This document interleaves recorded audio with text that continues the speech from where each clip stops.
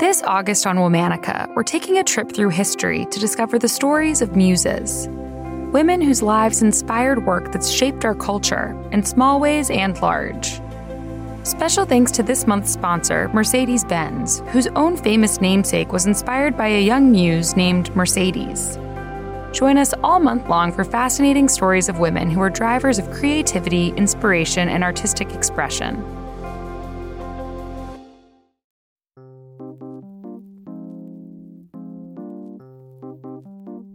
Hello! From Wonder Media Network, I'm Jenny Kaplan, and this is Womanica. This month we're talking about muses, women who were drivers of creativity and inspiration. Today we're talking about an avant-garde fashion designer. She caught the attention of artist Gustav Klimt and was the subject of one of his most famous paintings, The Kiss. She wasn't just Klimt's muse, she was also a creative collaborator. Please welcome Emilie Louise Flöge. Emilie Flöge was born on August 30th, 1874 in Vienna, Austria. She was one of 4 children born in a family that belonged to the wealthiest class of Viennese society. Emilie's father, Hermann, was a successful entrepreneur. As a young girl, Emilie worked as a seamstress, eventually making her way up to design fashion as well. When she started working in the industry, the trends for women were quite limited. Most designs were tight, figure-hugging, and featured a corset. That was not the style that Emilie was interested in designing. In 1904, Emilie and her sisters Pauline and Helene opened a fashion salon called Schwestern Flöge, which translates to Flöge sisters. It was very unusual for 3 unmarried women to run a business at the time, but their work successfully catered to the upper-class women of Vienna. Emilie designed dresses that abandoned the corseted styles many women were wearing. She embraced the empire waist and billowing sleeves.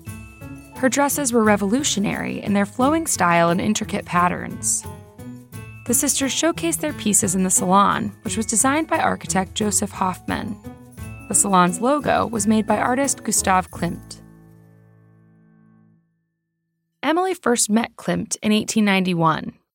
He was 12 years her senior, and they had just become in-laws of sorts. Emilie's sister, Helene, was marrying Klimt's brother. Tragically, this brother passed away unexpectedly the following year. In this time of grief, the 2 families grew closer, and Emilie and Klimt formed what would become a lifelong companionship. Over the course of their relationship, they exchanged more than 400 letters. In different accounts, Emilie is Klimt's muse, partner, companion, and even lover. There's much speculation about the nature of their relationship. And while it was certainly a loving one, scholars believe it was platonic. During summer trips to Lake Adasee, Klimt began painting Emilie. In 1902, he painted The Portrait of Emilie Flöge, in which she's elegantly posed in an ornate dress of her own design. Several years later, Klimt painted one of his most famous works, The Kiss. The painting depicts a man and a woman passionately embracing in a field of flowers. Gold hues dominate the palette, and both of them are dressed in uniquely patterned clothing that recalls Emilie's fashion designs.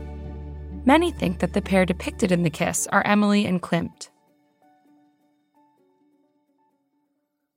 All the while, Emilie was still running her boutique business.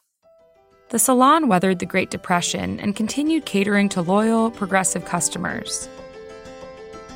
In 1938, as the Nazis gained power in Austria, the Schwestern Flöge salon finally closed its doors.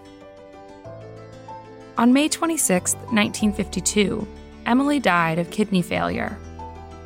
Because Emilie was known as Klimt's proclaimed muse, her own achievements in the fashion industry have been overlooked. Emilie's avant-garde style and the rebellion in her designs were incredibly influential. Her work was part of a larger movement of new styles of dress, which were truly radical. All month, we're highlighting muses. For more information, check us out on Facebook and Instagram at Womanica Podcast. Special thanks to Liz Kaplan, my favorite sister and co-creator. Talk to you tomorrow.